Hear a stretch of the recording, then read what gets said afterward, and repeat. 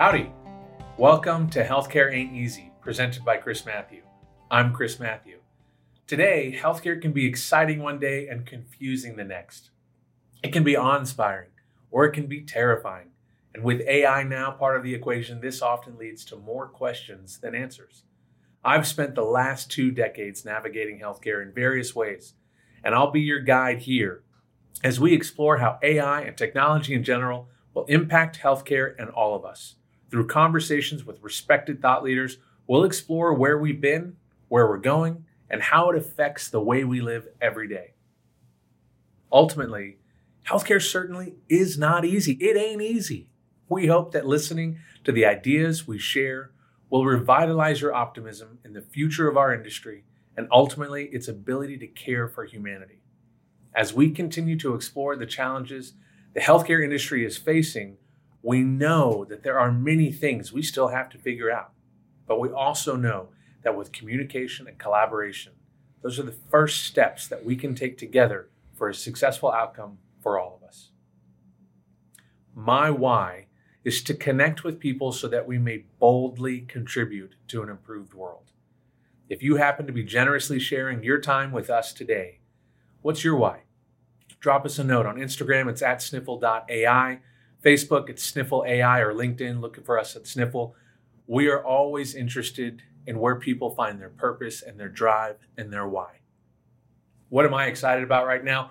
We recently attended the Texas Academy of Family Practice Annual Summit. We had the chance to interact with hundreds of family physicians from across the state of Texas. At the conclusion of the summit, the physicians cast their own votes, and Sniffle was awarded Best in Show of 2023. This is more meaningful than any other accolade because it came from physicians directly. Physicians validated that our solutions at Sniffle are what they want for themselves and what they want for their patients. We're doing the right things. We've got more to do, and we're more motivated than ever to keep propelling Sniffle into the market to provide better care for both physicians and patients. Today, we are really lucky to have Dr. Harvey Castro joining us. Dr. Castro is a critically acclaimed author and writer, as well as a sought-after medical media expert and speaker who shares his experiences and knowledge nationally and locally across the DFW area. Dr. Castro joined the U.S. Army and became a dental assistant to help pay for his college education. He then attended Texas A&M, Gig'em, and graduated with a BS and BA in biomedical science and political science. Dr. Castro went to medical school at UTMB in Galveston, Texas. He went to emergency medicine residency in Bethlehem, Pennsylvania, and then started his own heart vitamin company. When arriving in DFW, his first job was to create over 30 iPhone and Android apps in healthcare, and as a speaker for the American College of Emergency Medicine physicians for healthcare applications. Then as a consultant for healthcare companies, he founded the Trusted ER in DFW. With his entrepreneurial spirit, Dr. Castro released a new self-help book titled Success Reinvention, and it's available on Amazon right now, Barnes & Noble, and Goodreads. You can find copies of it all over. And he shares many of his struggles and business lessons on how to be successful in both life and within one's professional career. When he's not working, and he's working all the time, he enjoys reading true stories, non-medical books about business and self-help improvement books, and he's intense about learning. He loves spending time with his family, especially with his 4 beautiful children and his new pup, a French bulldog. He resides here in the DFW area. We are very grateful to have Dr. Castro with us. Good morning and welcome. Thanks for joining us. Good morning, and thanks for an amazing introduction. That's a lot, but very humbling. Thank you. My pleasure. You know, this is a real treat for us at Healthcare Ain't Easy and Sniffle.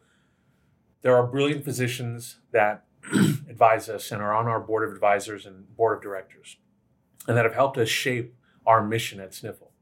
And there are brilliant technologists that have helped us build our tech and the advanced AI and purpose our AI.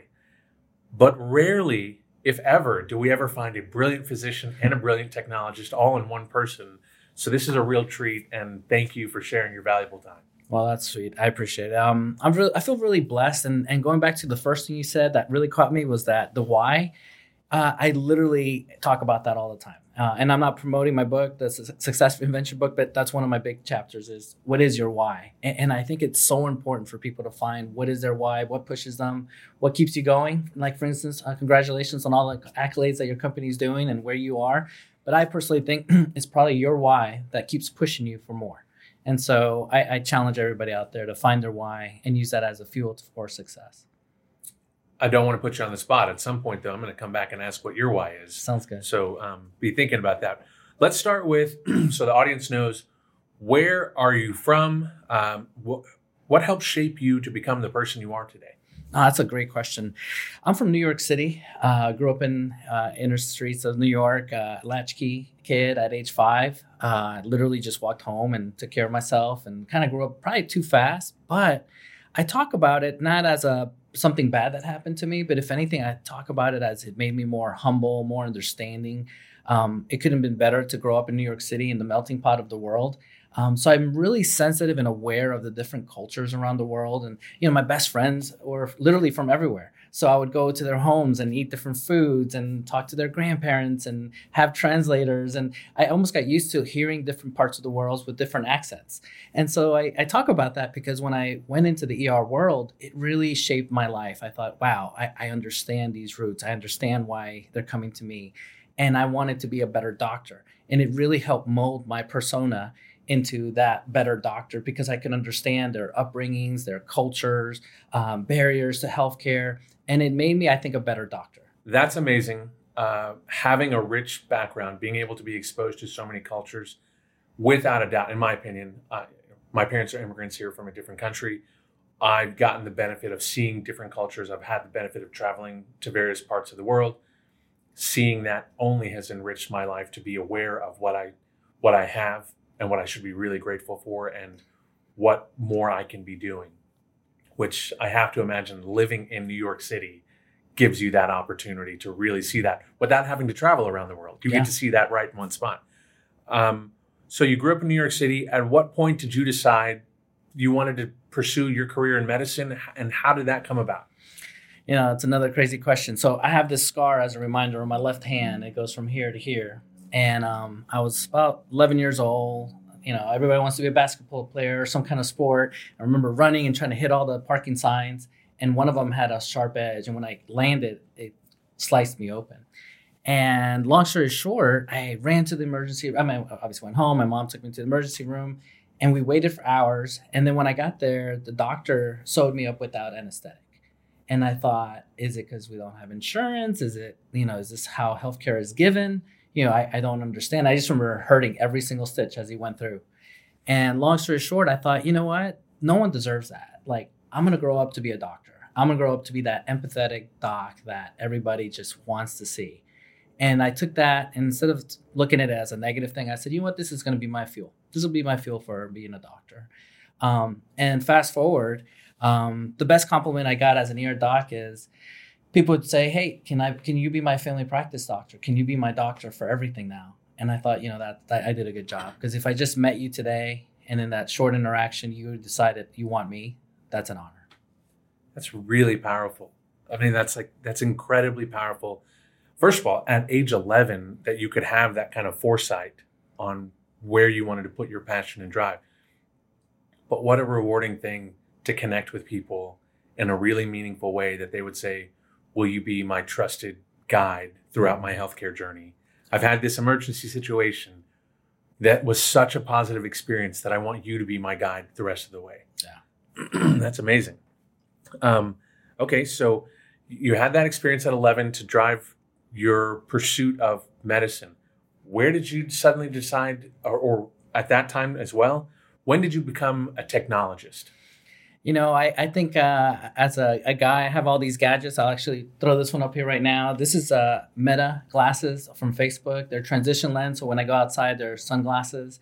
I have them off because it'll connect and I can hear. So if I had ChatGPT app on, it would connect here and I could have this conversation and have ChatGPT answer for me, and it would tell me and then I could tell you. Or in the near future, say this is a nice microphone, I could take a picture of it, or say, hey, Meta, take a picture, and it would take a picture.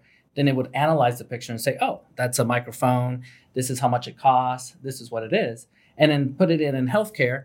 I'm going to take these off because I don't like wearing glasses. But the skinny, to answer your question, what was the pivotal moment? I think I've always just enjoyed gadgets. Even when I knew I couldn't afford them, I was like, I still want it. And this is probably the best story. I was in the emergency room again. I think it's always when your heart is in the right place, you do things right. It's not about money. It's not about fame. I really think it's just about doing the right thing. And coding a patient. I'm literally holding the first iPhone. And I tell the nurse, hey, we need to start this IV drip. Person obviously is dying. We need to go fast. She runs, gets the textbook, goes through and says, oh, here's the dose doc. And then starts. And I'm looking at her. I'm like, oh, my gosh, no. We got to go fast. Either you memorize the book or we got to do something. But we can't do this. So I thought, there's a pain point. There's a problem. What can I do?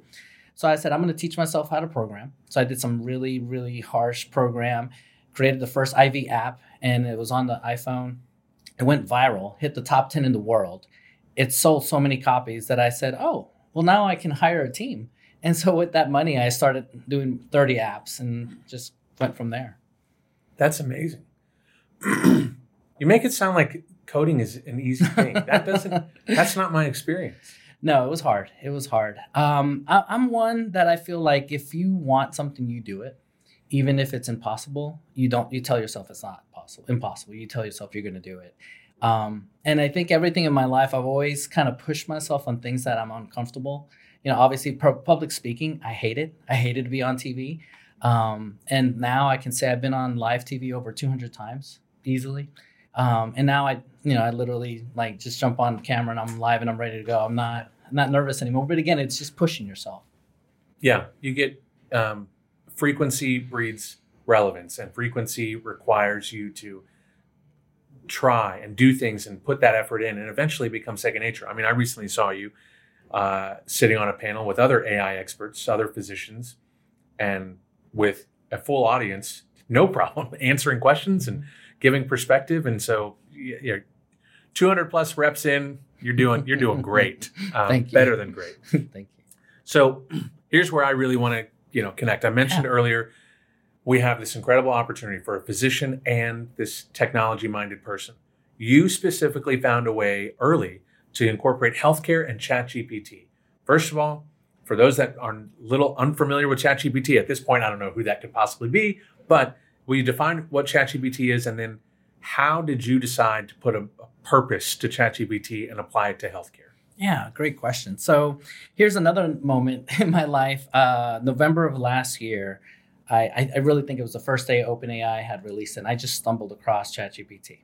And so for those people that don't know what ChatGPT is, I call it your best friend, someone that's available 24/7, happens to be the smartest person in the world that you can ask them anytime, anything. The problem with your best friend, which is ChatGPT, is sometimes they lie to you because they don't want to say they can't say the answer is wrong. And so with that in mind, that is called hallucination. But going back to your question, I'm playing with ChatGPT and I decided, oh my gosh, this is the iPhone moment I just shared with you. And I thought, man, if I could help people teaching them how to use ChatGPT, then I'll help doctors and I'll help patients and I can actually just help. And again, it started as a public service announcement, nothing more. My wife thought I was crazy because over the Christmas holidays, I was lucky and I was off that month and I just literally just was writing day in and day out. And my wife's like, what is ChatGPT? And I would explain. She's like, Harvey, no one understands this. Like, no one knows what you're going to talk about. You're going to have a book and no one's going to buy it because no one knows what ChatGPT is. I'm like, no, but the way I see it, it's going to change medicine. And she's like, no one's going to buy it. I was like, I don't care. And actually, I did care. I kind of took it personal. I held the book for about a week. And then I said, you know what? This is my heart. I'm going to do this. I don't care if I'm wrong. I'm still going to do it. And so I published on January 1st. And since that day, it was crazy because I've been getting calls literally from all over the world. China, Germany, Australia. I've been speaking literally everywhere. And now I'm a big advocate of AI in healthcare, just kind of teaching people how to use it. That's amazing. Tell us about your book. The name of it and what is it? If we were to pick up a copy of this, what can we leave? What are the takeaways that we can leave when we interact and engage? Yeah. So I wrote several books. If you go on Amazon, just type in Harvey Castro and you'll see about 12 books or so. what you'll get out of it is there's different audience and different understandings for different people. You're AI in healthcare, so your understanding you may want to read I have a book called Bing Chat GPT, but the skinny is how AI could revolutionize. So for you, I go over all the different language models that are out there, how they're applied, how they can be used, and this nice diverse way of things that you may not know of. I wrote another one called ChatGPT Empowering Healthcare, Empowering Patients, basically. And that one was really just specific to tell patients how to use AI safely, because of obviously the hallucination. There's a lot of risk and issues with that. But then how to use it to help you create a simple meal plan. I'll give you a quick example. One of the things I talk about in the book is right now there's a thing called plugins, but the skinny is they connected ChatGPT with Instacart. They put it together. And so if I'm your doctor, and let's pretend you have diabetes, I'm looking at your labs and your hemoglobin A1C is the average sugar and say that's really high. And I know it's due to your nutrition. Then I literally can sit in front of ChatGPT and say, hey, my friend here, he's X years old. He doesn't like nuts. He doesn't like fruit. He doesn't want fish, but I want to put him on a keto diet. Give me a diet for him. And so it'll make the whole diet. It'll make the recipes. Then it'll tell me what you need. And then I plug it into the plugin. And now it gives you all the materials, all the foods in your cart. And so by the time you go home, in theory, you could have that food ready for you. Like all the ingredients already made, not made, but like packaged and all that to your house. Delivered. Yeah. And I thought that's a good way of using AI in healthcare. That is an incredible way because there's so many barriers to healthcare. There's lots of issues and challenges to creating this perfect utopia of healthcare. One of those is going to be patients following directions and also patients having access to understand when they're with a physician in the office, is there an advocate there that helps them really understand what in the world is this doctor saying? And where you can break it down and use ChatGPT and give that. Maybe not all physicians speak in layman terms. And so medical terminology can be overwhelming. And then it's like, hey, I need you to get on a keto diet. If that patient doesn't know what a keto diet is, they're going to say, I have no idea where to start with that. I'm just going to keep doing what I'm doing, right? But that example right there is huge to be able to help a patient actually take action and follow their physician's instructions to get them back on a better path on their healthcare journey. Yeah. That's really powerful. What are you most optimistic about when it comes to healthcare and AI coming together? Yeah, I see it as follows. If I grabbed a cigar right now and started smoking in front of you, you'd think I'm crazy.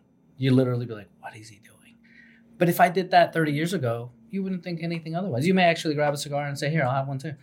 And my point with that example is I see AI in healthcare increasing our healthcare IQ. And so 10 years from now, 20 years from now, there may be things that we discover that we know that becomes practice. That on my Apple Watch that says, hey, maybe you should eat that. Or, hey, this is how many calories, or you're not moving. Hey, start walking. And so my point is our healthcare IQ will go up. And if that goes up, this is all theory, but I think this will be true, then the quality of life will go up. The amount of time we get to live will go longer. And so I think big picture, it's going to improve our lifestyle and we're going to live longer. Yeah, I think the way we position AI at Sniffle is that it's a tool. It's not to replace brilliant physicians. It's not to replace brilliant clinicians, but it's a tool to come alongside them to increase their healthcare IQ, like you're mentioning. I always try to equate it back to, when in the early days when the first stethoscope came out, what did the medical community think about that?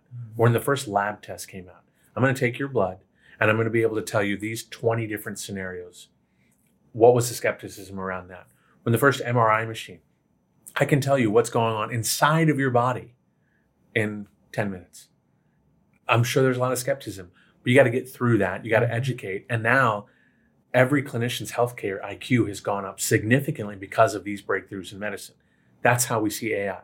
I think it's really early right now, and I think there's a lot of uncertainty or maybe discomfort with machines replacing professionals, right, across all disciplines, but specifically in healthcare. There is a discussion out there of people saying, we don't want to use these tools and try to figure out how to incorporate these tools because they're just going to replace us. And something you talked about that I really think is really spot on is that it's not a replacement concept. It's a shift. It's a set of tools that we can use to, I think I really like how you mentioned it, improve and increase our healthcare IQ. Will you talk to us a little bit about this shift concept of Yeah. what the medical profession should be looking at when they consider AI? Yeah. So yesterday I was lucky in that I got to interview Dr. McCormick. He's a congressman in Georgia. And he said 3 times during the interview, doctors are going to be replaced by AI. And I didn't correct him on live LinkedIn, but in my mind, I disagree. And it goes back to this great shift. I think it's not that I'm being replaced. It's not that I'm losing my job. It's just that my job description will change. So for example, if I have a dermatologist and I see, obviously if you try to get to a dermatologist, a lot of them have like months wait just to get in. The problem is they're seeing stuff that they don't really need to see, that really the family practice doctor should probably see. And so how could AI help? Well, once we get it down to where it will be, and it is in some parts of medicine, you could literally take a picture of this spot. The camera will say, hey, that's XYZ, or here are the possible diagnoses. And then me as a family practice doctor, I can research and say, yeah, it is. And now I can take care of it as opposed to sending it to the dermatologist. And so the great shift that I always talk about is instead of me doing so much in my job description, now it's going to change. Now the dermatologists are going to see really the tough cases. Now they're going to be seeing their specialty. And then the lifestyle is going to change. My job description may be typing. Well, I may not need to type. It'll be all this audio that's converting to text. Right. I think that's really powerful. We've talked with different physicians that have advised us, and we've shared the same thing. What if we could unclog your waiting room? If we were to incorporate Sniffle into your practice and unclog your waiting room with the really, and not to oversimplify things, but with the simple things that we could move to a virtual care platform that are pretty bread and butter when it comes to medicine. And what if we could make room in your waiting room for the more complex cases where the patient absolutely needs to be in front of you, hands-on with you in the room? That seems to make a lot of sense. Some of the pushback we get from physicians is that I don't want a room full of complex patients because that's a huge burden on me, the doctor, the physician, the clinician. And so we start asking, okay, well, tell us, why is that such a burden? It's not the mental burden. It's all of the additional administrative burdens that are laden upon them. If this is a really complex case, I'm going to have exponentially more criteria I have to go through administratively to document all this. Where we see, similar to you, that's what AI can be used for. All of that documentation process. We at Sniffle, we've digitized and used AI for the whole intake process. Now the physician can come in and not have to worry about a lot of those things and be focused on the care. So if we could increase the ability for physicians to see more complex patients, not only is that good for the patient community, their patient panels, but also it's good for that clinic's practice and their bottom line because they're generating more revenue, which leads us to this discussion of, excuse me, something that Sniffle talks about is better care, bigger picture.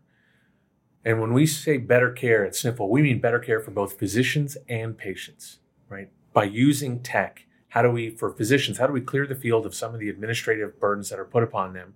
How do we use advanced tech to solve that? How do we help give patients our iagnosis tool to have real visibility into an assessment of what's happening in their health journey? That's the better care. But the bigger picture for us is if we don't do this now, we're going to continue to see physician burnout climb. We're going to continue to allow these bad business models that exist in the marketplace today, and I'll touch on that in a little bit. But what we're trying to focus on in this bigger picture is how do we help doctors find joy again in their practice? And increasingly, as we talk to more and more doctors, that doesn't seem to be a lot of what physicians, I think physicians got into medicine to have joy, to be healers, to be that empathetic person that they wanted to and imagined when they were 11 years old. But then the real world of medicine comes in and starts to rob them of that process. My question to you is it possible for physicians to find joy in their lives again in an AI environment? And how can we help physicians recognize that AI and advanced tech will help them actually enjoy the practice of medicine once again? Yeah, that's a tough one. I'm a big proponent as well on AI in healthcare and how it can help with physician burnout and healthcare burnout. I'll give you a quick couple of stats. The average age, depending what study you read, says it's about the average age of a nurse is 54 years old, with 20% of that being 65 and older. that means in 10 years from now, your average nurse is 64. What are we going to do? That's too much. I know that nurses hurt their backs all the time, lifting patients, moving things. So we need to do something. So my big picture here is I say ChatGPT is coming out with a robot through a third party. You put the eyes of the robot with ChatGPT-4, and now you can help with diagnosis, help with your hemoglobin A1C, your blood pressure, just with the eyes of the robot. This camera we're using here, in theory, can be changed so they can say, hey, Dr. Castro is this much old. His hemoglobin is this. His blood pressure is this while I'm talking. That's amazing. And so how can that all be put into healthcare? Well, I think a couple of things. It helps me as a doctor augment my skills. So if I have a room waiting full of 70 doctors, your technologies, there's tons of AI that will help summarize all of that. Epic is working with Microsoft and OpenAI to just work on summaries and using AI in the electronic medical record to make our lives easier. But big picture, I'm more worried about this technology pushing us even more. Meaning if I have to see, let's just pretend, in an urgent care, I have to see 80 patients a day, that this thing will make me so efficient that insurance companies will start dropping the reimbursement. And then I go back to 100 patients or higher to make up for that.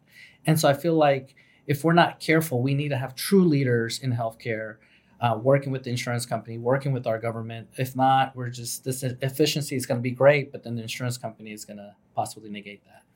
So just because we can use AI and these advanced tech to make things better for docs and more efficient, we have to be concerned that others are going to say, oh, look at all this extra time you have. Instead of replacing that extra time with joy and happiness, let's get you to squeeze out more patients. Yes. And that is a real risk. I appreciate that perspective. We have to be aware of that. I'm not sure how we limit that other than physicians have to come together and raise their voices, which is actually a good segue. So there are, in our opinion, there are bad business models out there that encourage random physicians to treat random patients ongoing. In our opinion, that's not great healthcare. That's not good for physicians, and it's not good for patients. These retail models, GoodRx, virtual visits, Teladoc, getting care at Costco or Walmart is not good for physicians or patients long term. It may seem really convenient. And like I've shared this before, I love Costco. Love it. But I don't think that's where healthcare should be rendered. And so these bad business models continue to take place. And the problem is that we keep seeing, why do providers keep participating in these bad business models? We have not met a physician or a provider yet that says, yes, no, this is really good for healthcare. They all agree this is bad, short and long term for healthcare, but they keep participating in this. So it always has us kind of turn our head like the RCA dog, kind of like wonder, why aren't physicians coming together and unifying to stand up against the payers and stand up against these bad business models to say, you're driving us out of medicine. And if we don't do something to change this, we're all going to be in a world of trouble. Yeah. How do we do this? Now I'll put on my political science hat on me. Yeah. I think it's just the laws. If you think about it, several things. Doctors can't own hospitals. If we can't own hospitals, we really can't make decisions. And so if we change the laws to allow doctors to have more power, then we can unite. Then we can stand up to the insurance companies. If you look at the percentage, and I can't quote you this number, but I know it's decreasing of, from the 80s to the 2000 and 2000 till now, we see a decline of independent practice. And it's now the hospitals are buying them. And now the hospitals, are making it really enticing for the new doctors. Doctors that have no clinical experience and no business experience. And in general, doctors don't have business experience because we don't go to business school. It's very limited. But then literally the hospitals are saying, hey, come work for our hospital. We'll set you up with your own clinic. You don't have to pay for anything. We'll set you up with your own EMR, all your costs, and here's your salary. And so at that point, most doctors are like, well, I don't have to think about it. I don't have to stress. And I know, I have a huge debt. And which brings me to the second part. Doctors are coming out with $500,000 in debt. And if that reimbursement and that money is not there, it might be easier to just work for a hospital system. So I agree, the system's broken, but I think we need to change the legislation. I think we need to educate our doctors both in AI and business. And then we need to unite. And, I hate to say we need to unionize, but I feel like we do need a union to help represent healthcare. Because if not, we are going to have these Costco situations that for Costco, it's just an added product because they're really not making money there. They're making money on the back end. But for a hospital or clinician that's across the street, they're not going to make it. Right. Yeah. Those retail models are, unfortunately, siphoning off a physician's patient panel when that patient should be going back to see her doctor. And that doctor, that continuity of care, that relationship of medicine, that medical home, that's what patients and physicians should really be having. I really think it's interesting what you talk about, the debt load. The debt load is crushing for new graduates coming out today. And at 31 or 30 to 32 years old, someone says, hey, here's $180,000 a year, and I'll take care of everything. Sounds like a good number. But when you think about the average debt now, over $300,000 to $500,000, especially if you're a specialist, $200,000 a year is an incredible amount of money. But not if you have a $500,000 debt and you haven't done a lot of the other milestones in life. And that puts physicians in a really precarious situation where they feel like, I guess I don't have a choice but to go along with this system the way it's been set up. Let me ask this. When it comes to AI for patients, we've talked a lot about for physicians. How do you see AI being able to help a single mom or a family that's also caring for their elderly family members that are in home? How do you see AI being able to be purposed to help patients be taken care of? Yeah. So, working in the ER, I would work. I was lucky again to have worked next to the airport at DFW, and that hospital got to see every single patient at DFW. So if you had any ailment in the airport or flew in from any part of the world, you would come straight to our hospital. And since I was the ER doctor, I literally would be the first person that you would greet in the United States. It was like being in New York City all over again, I bet, right? Exactly. You're seeing people from all around the world. Yeah. And the scary part is literally if Ebola was going on in this part of the world and that they were coming from there, then I had to be aware that, hey, this person might have XYZ from this part of the country. Whereas if I worked in East Texas, I wouldn't worry because the chances are really low. And so my point is, how did AI help? Well, several things. The predictive analytics would be nice because you could tie that into the EMR and it could tell me that, hey, patient's coming in. But the one we're talking about patients here, number one thing that comes to mind is education. Number one, if you're from another country and I don't know what you're saying, I literally could use AI. I know there's HIPAA laws and all that, but there's ways of using it that I can take advantage of that. And when I'm discharging you, if you don't understand me, then the discharge is worthless. Like if literally I tell you, hey, don't do X, Y, Z, and you don't know, and you caught half of it, what horrible healthcare. And so now using AI, if I can use that to translate into your language, great. But I take it to the next level. Why not use AI to help me with examples from your country? Help me with the ethical concerns and ways of treating. Because just because I can treat you, maybe your culture won't allow it. Maybe your culture will say, hey, no, you're not allowed to get blood transfusions because of religion or XYZ. Sure. And so if I'm not aware of that, then I'm saying, why not have AI educate me so that I can talk to you in your language, in your customs. And instead of me talking about U.S. football, talk about soccer, talk about cricket, talk about other sports, and put those analogies and use AI that way. Because that way when you leave, you're like, wow, my doctor really brought it home to me. Like I understand my disease process to the point now that I feel better about my discharge instruction. And that's just one simple idea, but why not? The other that I always talk about doctors to help our patients is our brain is really medical. We spend a lot of time on medicine. And sometimes when we talk to patients, we can't break it down because in our brain, we're like, oh, we broke it down, but we didn't. Right. Why not use AI to help with my words, help with my empathy, help me explain things so that when I speak to you, my mannerism, the way I sit, the way I speak to you, is so much more powerful. Now you're like, wow, my doctor gets it. That's really powerful. And those little things completely can accept, little things add up to the big things. How you interact with people, the mannerisms, it absolutely does impact how people receive that message, right? What you say is important, but how you say it, how you deliver that message is just as important. And we try to practice that as well. Dr. Castro, this is a real joy and pleasure for us. If people want to learn more about how they can learn from you and learn alongside you, where can they learn and find more about you? Yeah, I jokingly say I live on LinkedIn. So my hashtag or whatever is called Harvey Castro, MD as in medical doctor. And I'm on Twitter, Instagram, all of the big ones. But LinkedIn is really where I'm at. I have a fun website that I made. It's harveycastromd.info. And there I talk about success reinvention. It's like an e-course. I added an e-course on AI and healthcare as well. It's over 65 lessons that is on there, but it just goes over everything in healthcare and ethics and all these different modules. So I spent a lot of time creating that, but it's been really helpful for doctors That's and fantastic. patients. That's fantastic. I'm going to take that course. Thank you very much for preparing that. My final question for you, and then we'll let you get on your way. Chris Schembra is a Wall Street Journal best-selling author. He wrote 2 books, Gratitude and Pasta, and then Gratitude Through Hard Times. Chris has this fantastic question, and I want to pose that question to you. If you could give credit or thanks to one person in your life that you don't give enough credit or thanks to, who would that be? I know my wife's going to kill me for saying this, but it's going to be my first mentor in my life. And that first mentor in my life is my mother. She really shaped me to make the decisions that I've made throughout my life, really gave me the tools to succeed. And really just, even though she didn't have education, she didn't have a lot, she had a lot of heart and wisdom.